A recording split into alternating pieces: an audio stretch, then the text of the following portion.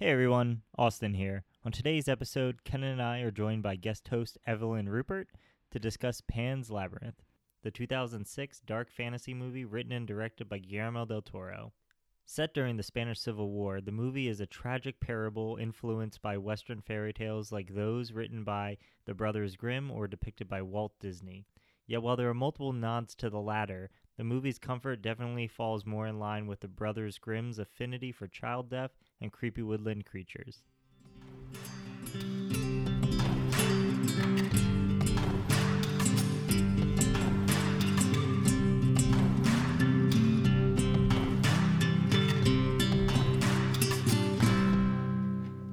Want to start?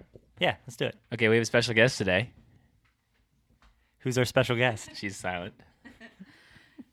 It's me. Okay, good. All right, so we're going to do this in a couple phases here. Today's episode is Pan's Labyrinth, the 2006 great film directed by Guillermo del Toro. We'll do ratings at the end, right? Yeah, What are I we agree. rating?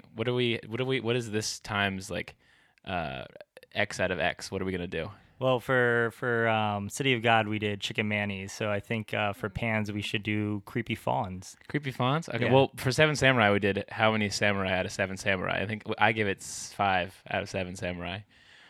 Creepy font, I don't know if Creepy Fawns is the best. Why'd you ask me? I don't know. We'll think about it as we go. Three fairies. 3 fairies? Oh, okay. That is good. How many out of Evelyn's suggesting 3 fairies? Out of how many fairies? Okay. 1 to 3 fairies. So that'll be the running question. At the end, we'll all decide out of how many 3 fairies with their heads bitten off or without their heads bitten off. Well, obviously, if their head's bitten off, that's half a fairy. True. So Yeah. you can go for half a fairy. Yes. Okay. Headless fairies count as half fairies. So only 1 fairy. Well, I guess if you take 1 and 2 halves lived. Well, I guess they didn't live. So I don't know. We'll see. Yeah. Spoiler alert. Some Okay. fairies were harmed in the making of this movie. Okay, so brief background. Before we're gonna do a different approach this time. We're gonna jump into some historical narratives as well, kind of frame the context with our resident Spaniard Evelyn in the house. Just brief background on the movie. So Pan's Labyrinth in Spanish is called El Fano del. How do you say labyrinth in Spanish? Laberinto. Laberinto. Can you say that in Spanish? Hold on. Say the whole thing. Is it Fauna del? El Fano. El fauno del laberinto.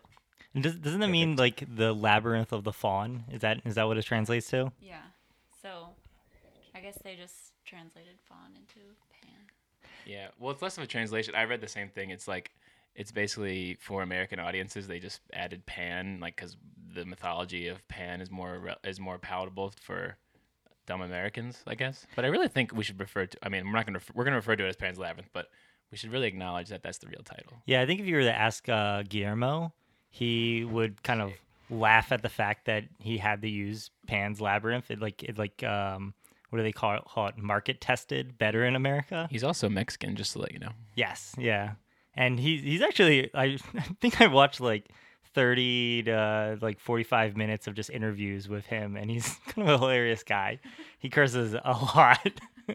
So, okay, and wait, didn't you watch Devil's Backbone? Did you watch Shape of Water too? Right? I did. All right, Did you guys get a chance to watch that? No, so you'll have to. So good. That'll be part. We'll have to do a overview of your deep dive into our boy Guillermo.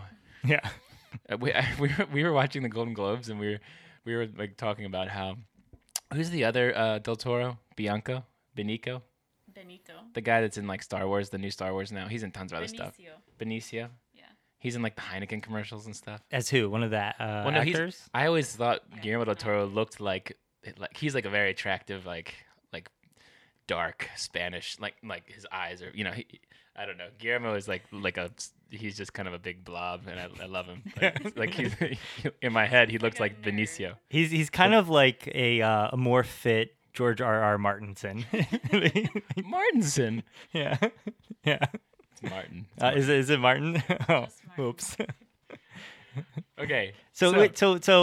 This movie is set during the Spanish Civil War, Yes. which actually is set in the same time as one of his first movies, The Devil's Backbone. So there's like a history of Guillermo, who's a Spanish director, setting these movies in a Spanish setting, and the movie itself is at this like moment where there's like rebels and unrest happening. So, Evelyn, you're here with us today.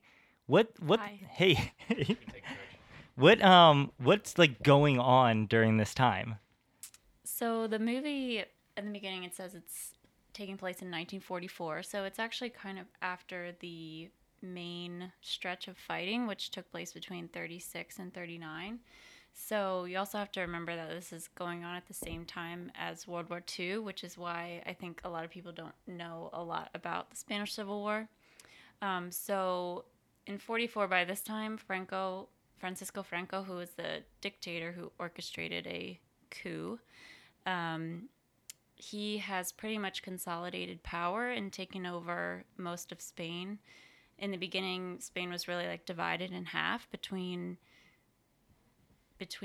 cities and areas that he had kind of taken control of, and these holdout cities like Madrid and Barcelona. Mm-hmm. So, but by this time, pretty much he is running the show, and but the movie kind of centers around these leftover guerrilla fighters who are still kind of making a stand and trying to win back territory and also just kind of disrupt his rule. So, you know, as he kind of moved into new territories throughout Spain, people were fleeing him because there was a lot of executions and kidnappings, or you would be forced to join forces with him. So people were fleeing kind of into the mountains, and they got pushed farther and farther. And they were making kind of little attacks, guerrilla type attacks on production and you know, weapons and their supplies and things like that. But eventually, a lot of people ended up fleeing to France. But France was itself not really a very safe place at this time because the Nazis had taken over there or were about to.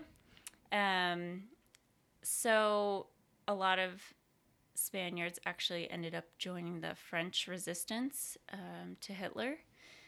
And after the World War II ended, many of them kind of turned their attention back to Spain, and they wanted to try and reclaim some territory from Franco in the hopes that Spain would be liberated in the same way that other countries in Europe were being liberated from the Nazis. So there was this group, and that's who you see kind of in the woods in Pan's Labyrinth. There's this group of guerrilla fighters who were called Maquis in France. Maquis? I think so. I don't know. I'm not. Does that mean something? I saw that it kind of comes. It's derived. Yeah, it's like derived from a word meaning like shrubbery or thicket. I guess because they were like hiding. Kind of the gorillas like hiding in the yeah. So what we see happening in the movie is, I think, is some of these type of fighters who, even though Franco's already pretty much won the battle, they're just trying to, as they say, like at least give him hell, basically, and make it as hard for him as possible. So you actually saw in the early 40s people coming back over the French border and launching these little guerrilla attacks throughout Catalonia. And yeah, that's kind of the characters that we see with Pedro and Mercedes.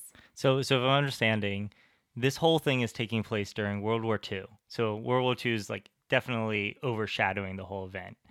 And in the midst of this, you have these resistance fighters who many of them flee to France. And after World War II kind of starts to sum up, you see a return of these freedom fighters, these rebels, who are really using guerrilla tactics to take back over their territory and their homelands from the fascist regime. Is that correct? Okay. Yeah, that's right. And ultimately, they were not successful because Franco was in power until he died in 1975. Really? So when we look at these characters in the film, like Mercedes and was it Pedro?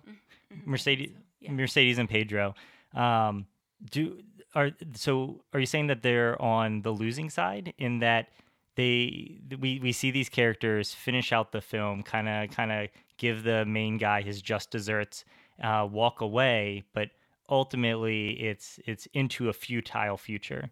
Yeah, I think that's probably, unfortunately, is the truth. I mean, these sorts of forces, I think, took back some small villages and some smaller towns, but they never really made any big progress against what was by this time a pretty well established regime.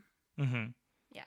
I mean, so that's kind of an amazing overtone for the movie in that what the first scene is almost like a Romeo and Juliet style scene where you see Ophelia dying on the steps of the labyrinth, and you kind of ultimately know that the movie is going to return back to an ultimate defeat.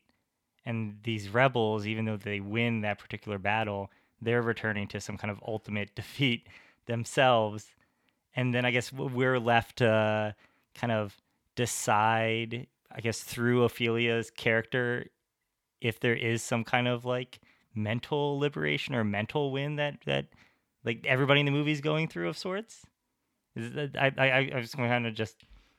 I mean, I think it's really interesting that we can go in a lot of directions on this one, but it is interesting that Mercedes and Pedro are the only characters to live. And yeah. If you think about, I think that what kind of I kind of dove into this as well a little more, and how they're kind of, well, we can get into this as well. So like you basically think about like the power of the story at the time, right? Like if it ultimately was a losing war, this was a story to be told in a time where the battle was won. And I started really thinking a lot about the realms of fantasy and reality and how Guillermo del Toro like wanted that to be perceived.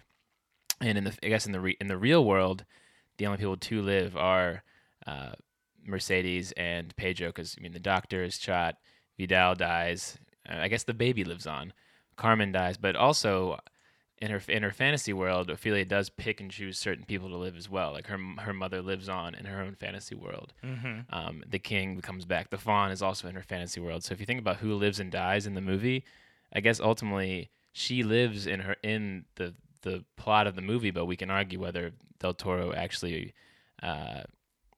meant for that to be reality or just fantasy. And I've heard it argued both ways, actually. Yeah, actually, if you watch Guillermo's interviews, he specifically says that he set the movie up to allow for the viewer to choose whether Ophelia's death is a death of a real death mixed with a preservation hallucination, or if Ophelia is actually wrapped up in this mystical world. And Guillermo actually takes the stance that while he left it open for everybody to interpret, he personally likes to believe that Ophelia is part of this largical mystic world where there is a faun who's guiding her towards a rightful heir that she left behind like a millennia ago or something.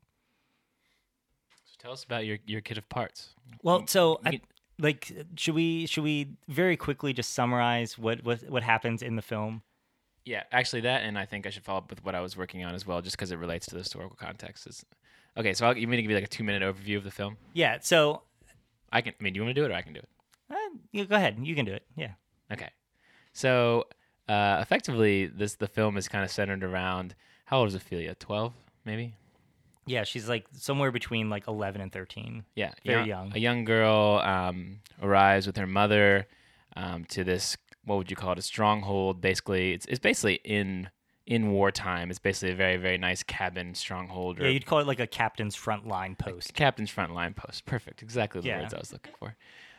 That's basically, a place that has been established in the kind of new fascist regime as a supply center for people in the area, but it really has this kind of totalitarian, brutal, kind of authoritarian vibe, obviously run by Vidal, the captain, the leader of whatever the Franco's forces are.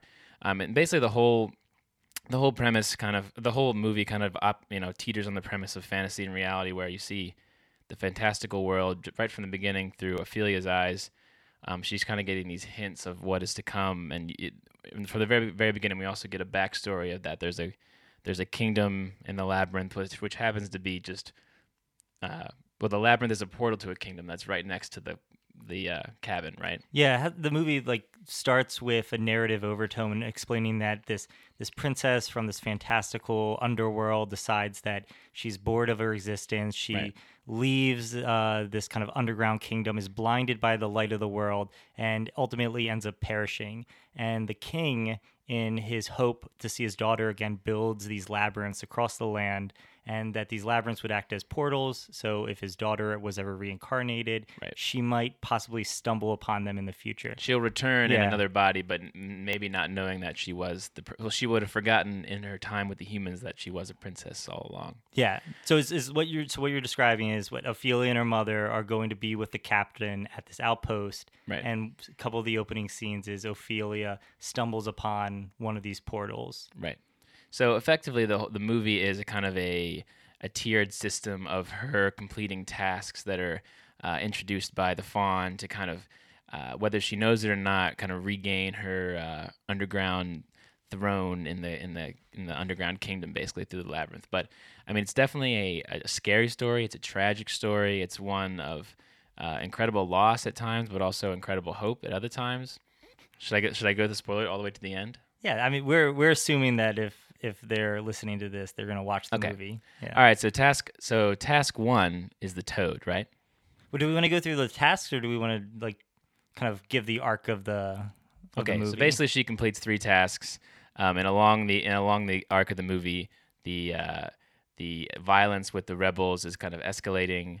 You see kind of who allies with who. You have Mercedes, who's kind of who is the maid of the house, who serves Vidal, but also is a valuable link to her brother and the rebels, Pedro being the head rebel. You have the doctor, who is basically the military doctor, but also is sympathetic towards the rebel cause. And the rebels are basically surrounding the encampment throughout the movie and kind of peppering Vidal's forces and teasing them to come kind of chase them out into the wilderness. And the entire time Ophelia's mother is pregnant with Vidal's baby, who he believes to be a boy from the very beginning, with no knowledge of whether it's a boy or a girl. And you kind of see as the plot moves along that her situation is becoming more and more dire, and ultimately she ends up dying in childbirth, and which leaves Ophelia completely completely alone and in her fantastical world. So you want to wrap it up? Ophelia's arc is that stumbling upon this labyrinth, the fawn really presents this option to complete these 3 tasks, and as all these exterminating factors are occurring, Ophelia's mother going through pregnancy, these rebels attacking, Ophelia is really trying to get a grasp on this potential of being this lost princess, going through these 3 tasks, which ultimately is getting her in trouble, or she's having to defy a lot of people. Do you think she's trying to become a lost princess, or she's just curious? I don't know. Does she really ever know the actual enormity of her quest, or does she actually just, or is she actually just genuinely interested in the distraction from reality to kind of complete these tasks? I think if I had to boil the movie down into 2 words, it would be about escapism and disobedience. And bold claim. Yeah. I try to be a bold person making bold claims. But I think if we look at every character, they're going through an option of either dealing with what's going on or escaping it, or trying to go through like a moment of escapism, or they are choosing between obedience and disobedience. And I think the whole idea is that the Spanish Civil War creates this overarching backdrop of everybody's choice as part of this society to accept what's going on, escape it. And if they do accept it, whether they're accepting it as a means of being obedient towards it or being disobedient to the fascists.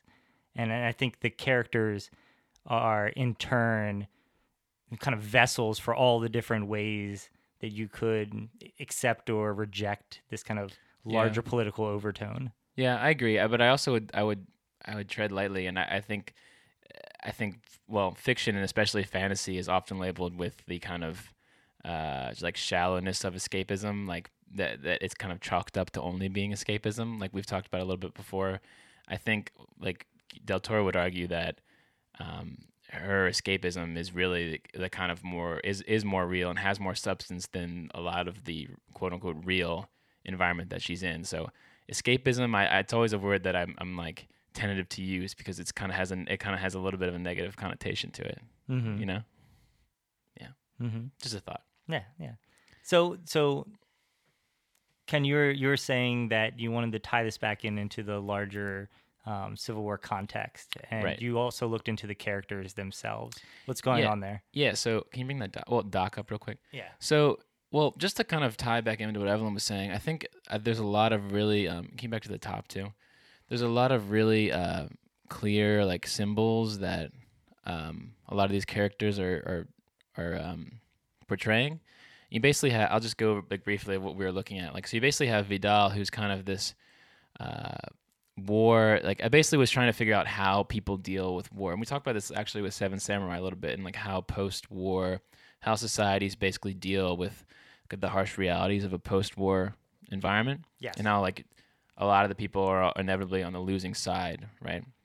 And I was thinking like if conflict has to kind of leap diplomacy and use war in the first place, the violent side usually will kind of prevail, you know? So basically like these people are either left in this vacuum of hopelessness or in a vacuum where they have to continue their kind of wartime policies to kind of view their lives as like a success, you know? So like Vidal kind of is this like, he won the war, they're in the war, but the rest of his life will basically operate as like a war. Like he's only going to try to be the victor, right? Like this harsh brutality basically, right? And he's kind of I know a lot of this has to do with like gender roles and societal roles at this time. Like he was the prominent man at the right and on the right side at the right time. Like he just, kind of benefited from all those advantages, and he's going to just continue it regardless of how terrible his reign is, basically, right? Yeah. And like we talked about, you have Pedro and the rebels, and kind of they're basically dug in too deep to their own, basically their own methodologies and lifestyles. Like rebellion as a continuum, like rebellion, if they were to just side with Vidal and ultimately Franco in the end, like their status as guerrilla fighters would just be for nothing. So they have to continue the kind of the path that they've been on, And so Mercedes on the flip side, which I want to talk about her a little more. We didn't talk about her a bunch. I think she's one of the most. She's the best. She's my favorite character. She's like one of the most pivotal characters, but one of the most like subtly.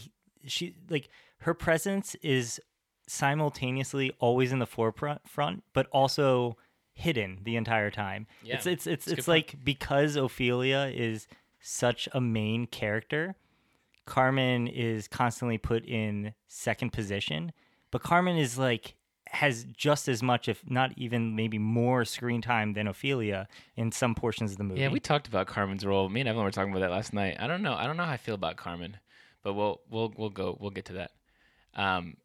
So Mercedes, Mercedes, that's who I was. Yeah, okay, I was gonna say. Yeah. So go back up to Mercedes. Yeah. Actually. I meant everything I said in the last 3 minutes was about Mercedes. Okay.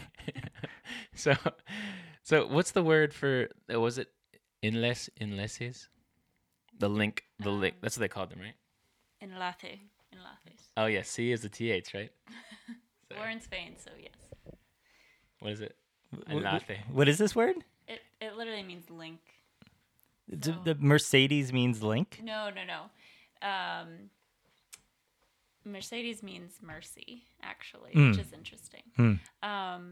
Enlace is like the word that they use for people like Mercedes, who were basically the link between the rebels and the rest of society. So like passing on mail and supplies and intel and things like that. So they were really dependent on people like her, who oftentimes were at an even higher risk because they were living amongst people who would kill them if they found out, Yeah. What do you think about Mercedes' character? Or is it Mercedes?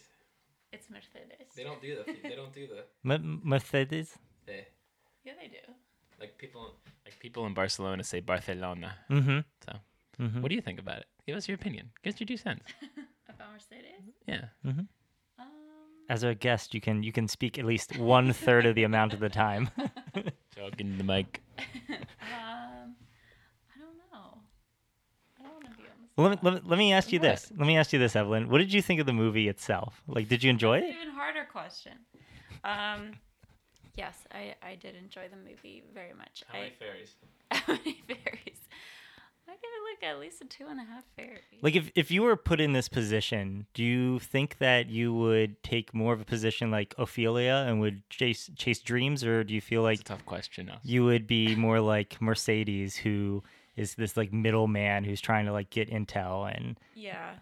I mean, everyone wants to think that they're like Mercedes, but I think people were, put in an impossible situation, which is how I think most people would end up more like Carmen, where you just say, all right, this is how our world is now, so we might as well just like do the best that we can, even if that means marrying a cruel, terrible person. in the kind of spectrum of characters, do you think Carmen is or could be considered one of the weakest characters by how relenting she was? Well, I mean, she's probably the strongest. I mean, like, it's a hard. I was kind of critical of Carmen in the film. I mean, like, she just is. She obviously lost her husband. She's been through intense trauma. Her position in society right now is probably not the best, and she's aligning herself with, the best position she has for her and her daughter. And like, she often comes across as like cold and unapologetic, but like, who can blame her? She's had a terrible bit of luck. She's terribly pregnant, and the medicine's probably just not working. Obviously, she has some terrible spells, but it kind of like, I think Mercedes and Ophelia's relationship kind of supplants Ophelia and Carmen's relationship. Like, Carmen, they have a couple nice moments, like when I think she like lays on her stomach and is talking to the baby, and like in the beginning, but even from the beginning, she's kind of like yelling at Ophelia. She's just trying to be a good mother, but like she's just had enough, and she's alone in her situation basically. So you see throughout the movie like how Mercedes kind of becomes this like mother figure, and she's ultimately the one that finds Ophelia in the end. Is just so like, I think that actor or actress does a really incredible job at like showing that her face in the end, like such emotional loss that you almost would expect from like a mother, and she becomes like this like real, more sister but motherly figure as well. Yeah. So like that's an interesting example. So Mercedes and Carmen are 2 different examples of how women at that time in the post-war society, even if they're not directly rebellious like Mercedes is, like to the cause, that Carmen she probably would have sided with the rebels regardless anyway, but she just has to do what she has to do, that kind of thing, in order to survive. I think it's interesting that they like you never really see Mercedes and Carmen interacting. Like, I don't remember them like having any dialogue between the 2 of them. Like, there's scenes when Mercedes is like bringing in a tray of food or whatever, but I think Del Toro really like separates them, so you can kind of compare the 2 without them really having any overlapping relationship at all. Yeah, and that's one thing I actually started to map, was the relationships in the film. Mm-hmm. And so I was trying to create like circular diagrams, like labyrinthian kind of diagrams about like who actually knew each other and who I can control the thing. So like who actually knew each other and who didn't. So like, it's not perfect yet, but I was thinking about like Ophelia as the center. And I actually, as I went along, I found that like that she's not necessarily like the center of a lot of interactions. She just happens to be the person that has both narrative arcs, right? Like the Doctor and Mercedes actually are more of the characters that do kind of see and talk to everyone, just because they're on like a service kind of level in a way. Yeah, they're like the quote unquote spies. So Yeah. it's kind of their mission to be in the know and to be talking to everybody. Right. So there's a lot of level. I started making like concentric rings of like who actually was closest in my mind to Mercedes in the beginning, like either by blood or by relationship or by seeing them or by knowing of them, that kind of thing. So like, and then I was trying to think, okay, but just because someone is blood related or knows someone very well doesn't mean they're actually close. So I was trying to figure out like who was linked in this situation, and then ultimately I was trying to figure out how that affected their outcome, whether they lived or died, or whether they kind of what kind of situation they were in. So basically, and it's something I think we should maybe start doing for other films, but this is not quite good yet. So basically, like there's blood or like very strong relationships like Mercedes and Pedro that you see, like she's just overcome with emotion when she sees him like in the hills, like she gives him a hug. And you have Ophelia and Carmen, who even if they kind of stray away, they're still blood related. You have Vidal kind of like pining for his baby that doesn't exist yet, which is like a relationship that isn't necessarily tangible, but is kind of driving the kind of his daily action in a way. Mm-hmm. And like you notice, I didn't include like Vidal and Carmen because they basically don't have a relationship. I mean, they don't even sleep in the same room. Right. Well, I mean, yeah. He's so obsessed with the baby that he actually tells the doctor to put her in a separate room and he'll sleep in the or just to save the baby over her life. Exactly. That's yeah. His priorities are definitely baby first. And then you kind of have like the fawn and his fairies who are like eternally linked, that kind of thing, right? So there's like a lot of strong relationships, and then there's another relationship that exists only in the end, that in Ophelia's mind, or that even not in her mind, but like the king and his, it's the same actress in the end, right? Like as the queen, right? So Carmen is in like the underworld. There's a kind of this like triangulation that is kind of doesn't exist, but is driving the action, kind of shepherded by the fawn in a way. I just in the last like 10 minutes since we started talking, I was thinking, what a twist would it be if the queen was actually Mercedes at the end and not Carmen, and that it spoke to like some kind of deeper meaning about those who birth us versus like those who actually raise us, or like have some kind of like deeper social or emotional connection. Yeah, and I think that's what kind of brought Carmen back around for me, because like she ultimately was in the fantasy, or in the fantasy realm in the end. So it's not like, Ophelia forgot about her. She was always there, that kind of thing. Yeah. She obviously couldn't help that what was happening to her was happening to her, And even in the distress, she knew all the different ways that she could kind of reach Ophelia emotionally, like ask her to tell the baby a story, right, or make her a dress. I mean, like, even though Ophelia didn't end very well, though. Yeah, even though Ophelia does like trashes the dress, like she still cares for the fact that her mom made it by taking it off and hanging it on the branch and everything. Yeah, it's mother-daughter relationship. It doesn't have to be perfect. Yeah, exactly.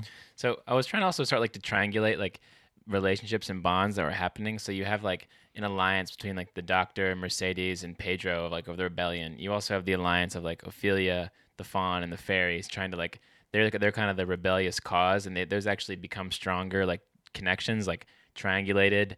You basically have three players in the system to kind of help you along in a way. So like you have someone like Vidal who doesn't have any meaningful relationships, and ultimately he dies, but because he doesn't have these like teams to help him, in life, basically, right? And then there's all these other connections of who actually knows, who is serving who knows that someone else exists, and there's a lot of layers this we can go through. But one thing I found is that basically the strength of someone's connections kind of dictates whether they live or died in a lot of ways. It's kind of like a critique on like life in general, but like Vidal interacts with every character, but his strengths are all very, very, very low. He doesn't have any like meaningful kind of connections to anybody, and it ultimately like is his downfall. But you have someone like Mercedes, who basically meets every other character, but she has established like other strong relationships that help her basically succeed and live in the end. So it's there's some things like I was wondering like throughout the I was like trying to map relationships. Like, does the fawn actually know the toad and the pale man? Do the pale man and the toad know each other? Like, have they come across each other? Are they just like living on completely different wavelengths? You know what I mean? Mm-hmm. Like, or does the king, in the end, like, does he know of like the toad and the pale? Like, are these just completely separate like instances in the world? Are they like tests that the fawn creates? Are they known factors in the underworld kind of thing?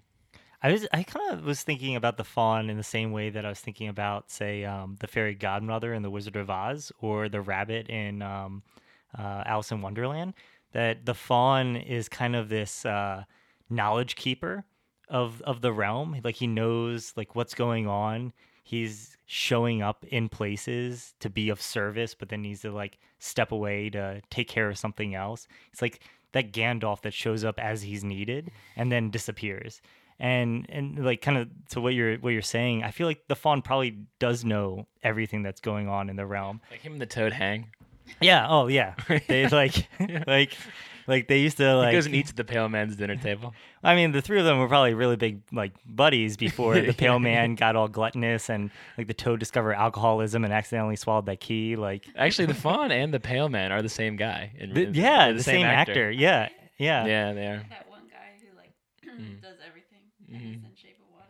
Yeah, so Yeah. he's the what is it? The asset, which is the monster in the Shape of Water. All the gangly things, just like the one guy is the Lord of the Rings, or the Gollum guy who plays Smeagol is the same. Mm-hmm. He was also like the monkey in Planet of the Apes and stuff. Yeah. Well, actually, when he was dressed as the Fawn, they had him on like stilt risers, so he would stand like Yeah. a foot and a half taller. I know. I love the shots when you see the Fawn like in full, like he like when like you only see it like twice in the film where like, you see his whole body. It's really cool. I thought this is probably the third time I've seen this movie, but what I love is that Ophelia's first descent down into the kind of the interstitial like fawn realm. He's actually pressed up against the wall. Like you see his body kind of living among the trees. And when the shot turns around, he like breaks free of the wall and like discovers Ophelia for the first You know, time. another fun fact is he actually like his costume changes throughout the whole movie, where he looks younger throughout the entire movie. He basically Really? yeah. So like as like all the scenes, every time you see him, he becomes less and less like of the rocks and the trees and more like of his original kind of animal fawn self. In the end, he's like more of like a kind of a polished fawn. Well, one of the things that I love about this story, and maybe this will kind of go into some of the things that I was looking at, but one of the things that I love is the initial story that's being presented to us is that this princess left her realm some like unknown time in the past, and that the king built hundreds of these labyrinths, but this is the last one, which means that there's been like a millennium of time that's gone by. Most of the labyrinths have been destroyed. This labyrinth in and of itself is like crumbling. And when the Fawn discovers Ophelia for the first time, he makes it sound like she needs to get these 3 tasks done within like the week, because like her, it's kind of like the portal back home is about to close.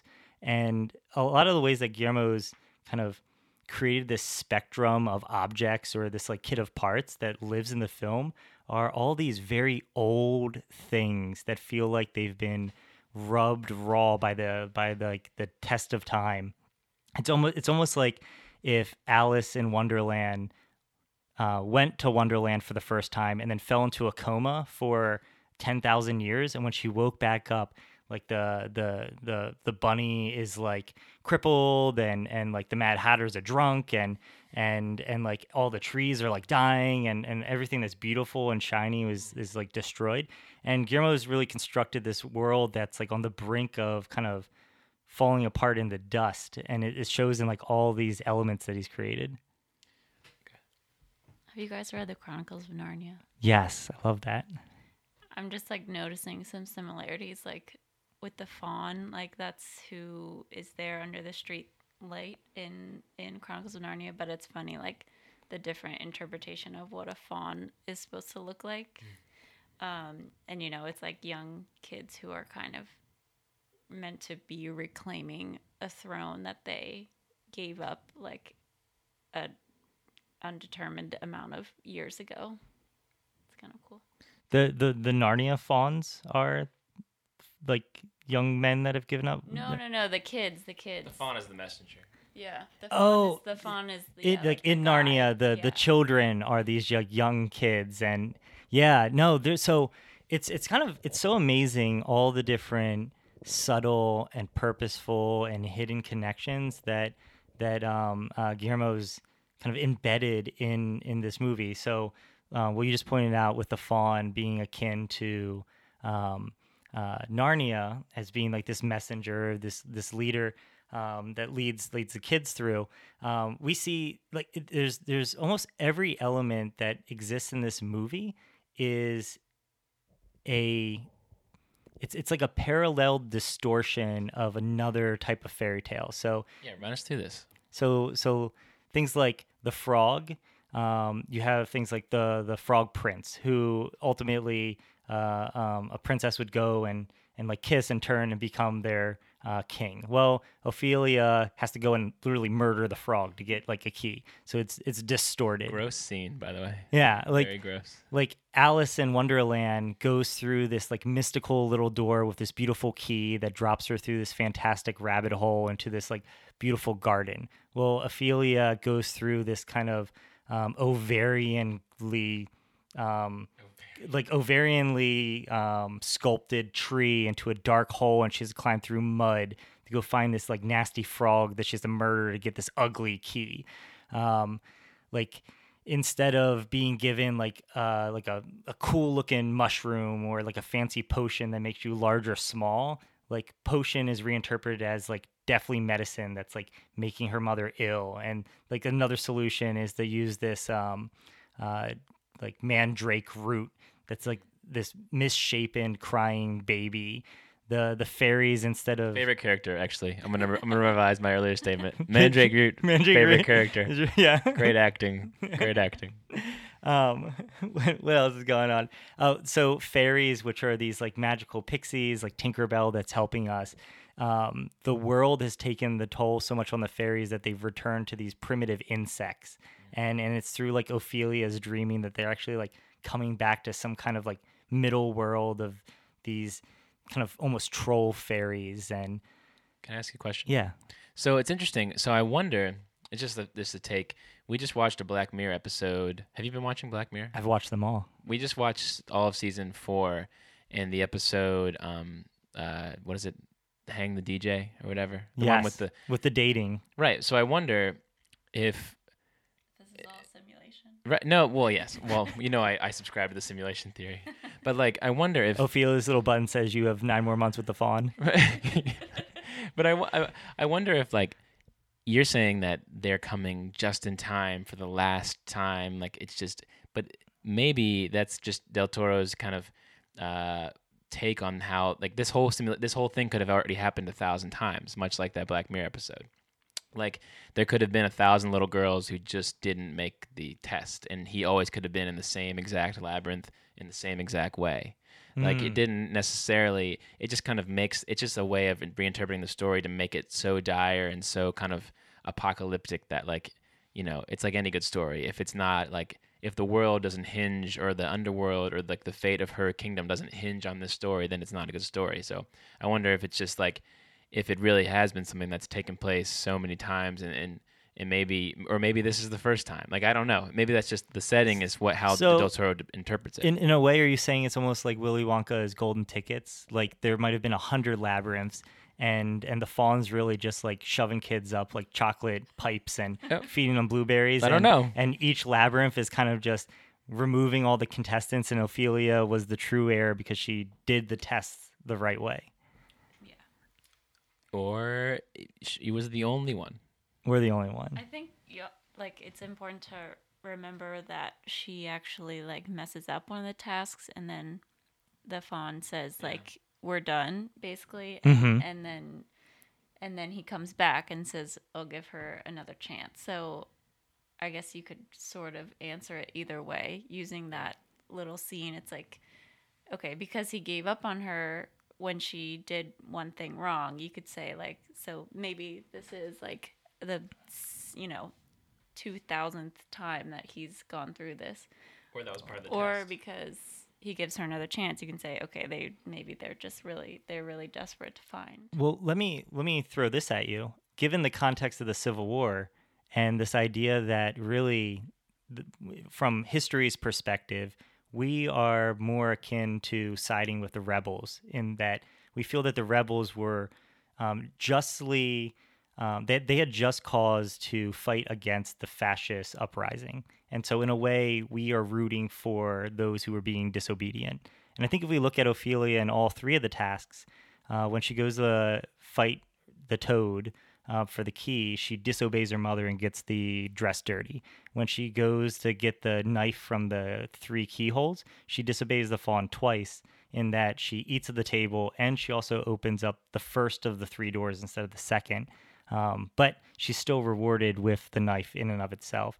And in the reality of her life, she fails at preserving the mother through the mandrake root. So she fails that. She fails at saving one of the other fairies. Like one of the fairies gets like eaten, and then she chooses to not sacrifice her brother. So in like her reality, she's almost disobeyed 3 different times. And so I think Ophelia is like tracking this methodology. I'm wondering if in what makes in the way that she is disobeying, I wonder if it's the disobedience which actually does make her the true heir, given the context of the world. And I think that's the point. And I think the word disobedience could be kind of replaced with her own individuality, like her own commitment to her heart and decision making, that she knows her own intuition. That's kind of, I guess, intuition rather than disobedience is what makes her successful. Like, ultimately, if she succeeded at any one of those things, she wouldn't have gotten the chances that she did. So like every action that she made helped her kind of achieve her end goal. But I think that's Del Toro's kind of the larger parallel with fantasy in general, that something that's not normal can, or something, if you enjoy fantasy, or if you enjoy something that's horrific or something that's not mainstream, that following that intuition can be something that guides you to where you want to be. Yes. Biting the microphone. Man, how fucking scary was that goddamn monster? The Pale Man? Yeah. Gosh. Yeah. You watched it together, right? Yeah. Isn't the Pale Man just like the creepiest? You know what he kind of reminds me of? He makes me think of one of those people who was like morbidly obese and then went on like a 60-day diet, and it's got all those like skin flaps that are hanging off. Like they like worked out faster than what their skin could like keep up with. It's all just running off of him. But I mean, to talk about the kit of parts you're making here, it is interesting like how this movie is often called a fairy tale for adults, and like it is pretty scary at times, and like he definitely is taking advantage of the common tropes and objects that we find in more kind of classic fairy tales, that to kind of twist them and bring them back to some of the fairy tales' original roots. I see you have like the Brothers Grimm on here. Like we know that like a lot of fairy tales come from these like very violent and like crazy and ridiculous roots that kind of were reinterpreted for like a modern 20th century or 19th century like American lifestyle and English lifestyle. So yeah, Guillermo's he's kind of getting back to the roots of fairy tales in a lot of ways. Yeah, he talked about how like fairy tales were almost a necessity for the woodland family unit, in that you didn't want your kids wandering off into the woods at night because they would die. And so you tell your kids that there was witches or that there was like bear spirits out there that would eat them. There is bear spirits out there. As far as all the kids know, there are. Yeah. Bear spirits? I'm scared of bear spirits. Yeah. But then so we make maps of all these like woods, and then suddenly all the unknown doesn't feel scary anymore. And then we have Walt Disney stepping in and taking all these fantastical stories and putting them to music and color coding them in Prismacolor or whatever it is. So do we want to do fairy rating and final thoughts? Yeah, sure. I think so. I just think it's interesting how each character was so specific unto themselves and like what they were portraying, what they were symbolizing, and the way Del Toro used their kind of relationships with other actors kind of almost spelled out in advance like what their fate would be, And I back to the point where that Mercedes and Pedro are the only main characters that live. Like the doctor dies, Vidal dies, Carmen dies, Ophelia dies. I wonder what that says, to tie it back into his view of the kind of Spanish Civil War in general. Like obviously he's sympathetic to the rebellion cause. I don't know. Like Evelyn, for example, like her grandmother and extended family, and grew up and lived during this time in Spain, and I don't know Spain was Franco's Spain from the 30s to the 70s. That is like the roots of modern Spain. And to say that it's bad is not necessarily the right thing to say. So I don't know, like, what democratic elections started in the 80s in Spain, right? Mm-hmm. So to say that like the rebellions were the rebels were like the only true and noble cause is actually an interesting. I don't know. It's so easy at this time to paint that Franco the Franco and Vidal side is this like true devilish kind of terrible side, but in reality that became something different, you know. So Yeah. it's interesting to think about like how these, Mercedes and Pedro that rebellion also ultimately was squashed and never amounted to anything, you know. I think if you guys both really like this movie, you should absolutely watch The Devil's Backbone. It's so much a trial run for everything that occurs in Pans. It's almost like The Devil's Backbone needed to happen. It's like Guillermo needed to make The Devil's Backbone, Hellboy, and his earliest film, Kronos, in order to perfectly sculpt Pan's Labyrinth, because it's such a great mixture of using all the most appropriate parts of this like Spanish timepiece, this like great character design, fantasy, stage setting, and then this just like complete like division in the way that we think about what is reality and what is like fictional, and how there's this like transitory like interstitial realm that your mind can like traverse. And I think it speaks to a lot of what Guillermo experienced as a child. I think he said that early on in his childhood he would have like waking dreams where as he was laying in bed he would see these fictional monsters walking around his room, and he would actually make deals with them saying like, hey, I'm really tired of like peeing myself in my bed. Instead of like scaring me, why don't we be friends? And then like I'll hang out with you, but you gotta let me use the bathroom. Cool. And so like a lot of the way I think like Guillermo has approached these stories from this like this unique perspective of his physical experience has been this like manifestation of this middle realm that he's been seeing these kind of like waking monsters in his childhood.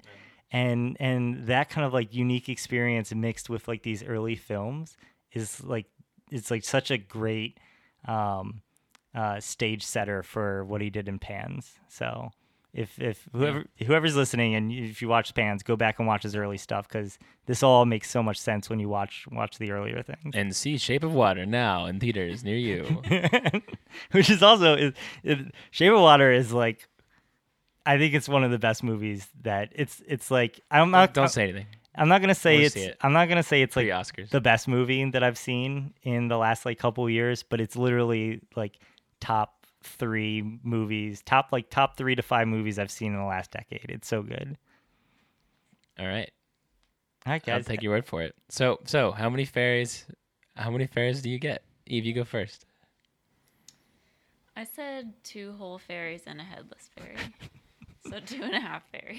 Are we counting the headless fairies as 2.5 or 2 and 2/3? Let's just go with half. With half. Yeah.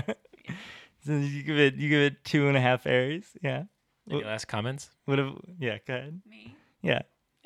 I think, and I should have done this beforehand, but I think after listening to you guys, I think one thing I would like to do is go back and like read some reviews of this movie like in Spain to see kind of how it was received. I don't know if it was like widely watched in Spain or not, but I think it would be interesting to see how people over there took it. I don't know. Yeah, I mean, like we talked about, like you were saying how there's not even a museum to the Spanish Civil War in Spain, right?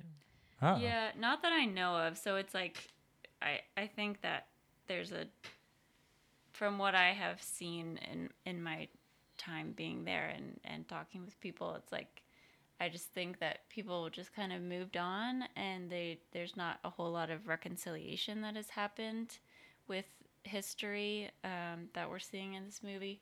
So I'd be interested to see how it was taken there. And I think that a lot of people who, like my grandmother's generation, she was really, really young when the actual war was going on, and kind of grew up when things were still under a dictatorship, but relatively stable one. And I think people kind of maybe lost sight a little bit of how terrible things really were. Like I have heard some older people in Spain say, like, because things have been a little bit tumultuous there with the economic crisis and everything. And I've heard people say, like, well, at least everyone had a car when Franco was in power. Like stuff like that, where, I'd be interested to see how they took this kind of depiction of that side of things as this true, like, manifestation of evil and cruelty, and looking back at the people who were fighting against it, even if it was ultimately futile.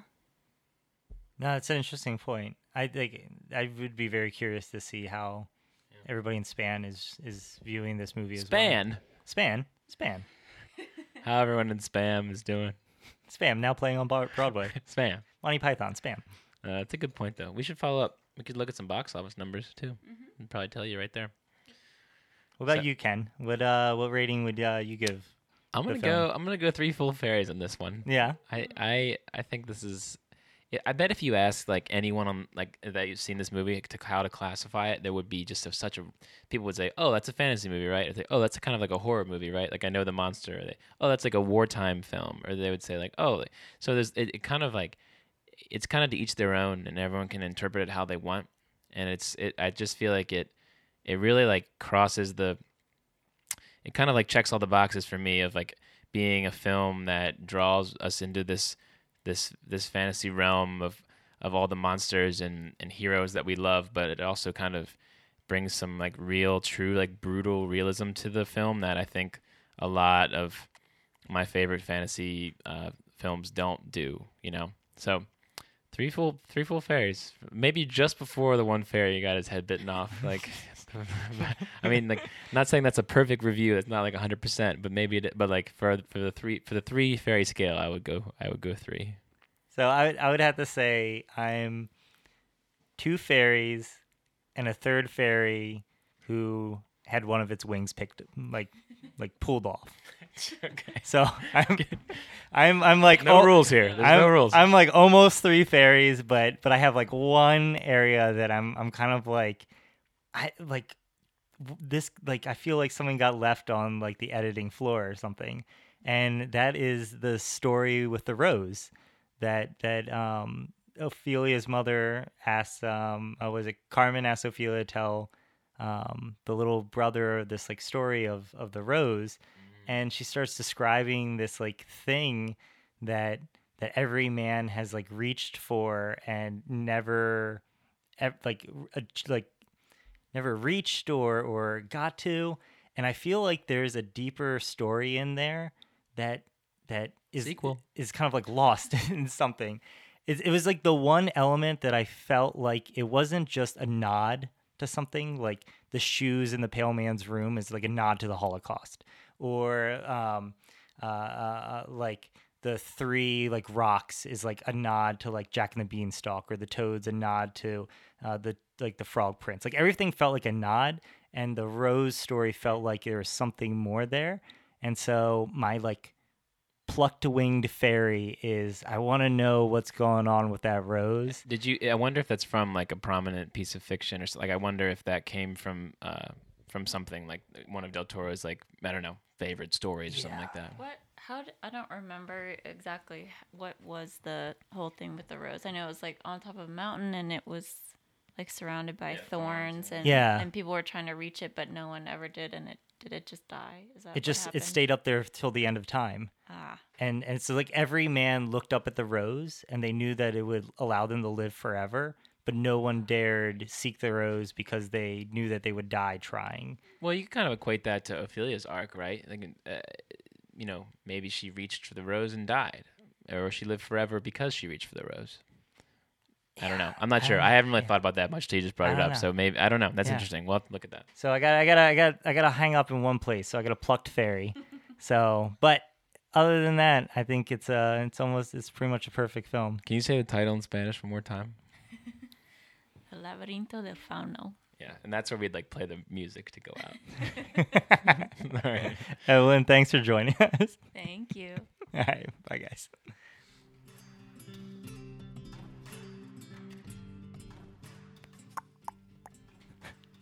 We recorded Evelyn's first words, which were. Hey everyone, Ken and I just wanted to thank you again for listening to the episode. The Table Sessions podcast is produced and edited by me, Austin Raymond, and Ken Filler, and is a product of the Table Sessions Media, a collaborative platform for audio, visual, and written content. Our theme music was created by Dan Filler. You can find more from Dan on bandcamp.com, such as his album, As the Soil Turns Red. If you like what you heard, you can visit our website, thetablesessions.com, to check out our full range of content. You can also follow us on Instagram at Table Sessions, where we post photos and content from each episode. Also, if you'd like to support our cause in more tangible ways, you can visit our Patreon page at patreon.com/thetablesessions for exclusive updates and more. Thanks again for joining us, and we'll see you again next episode.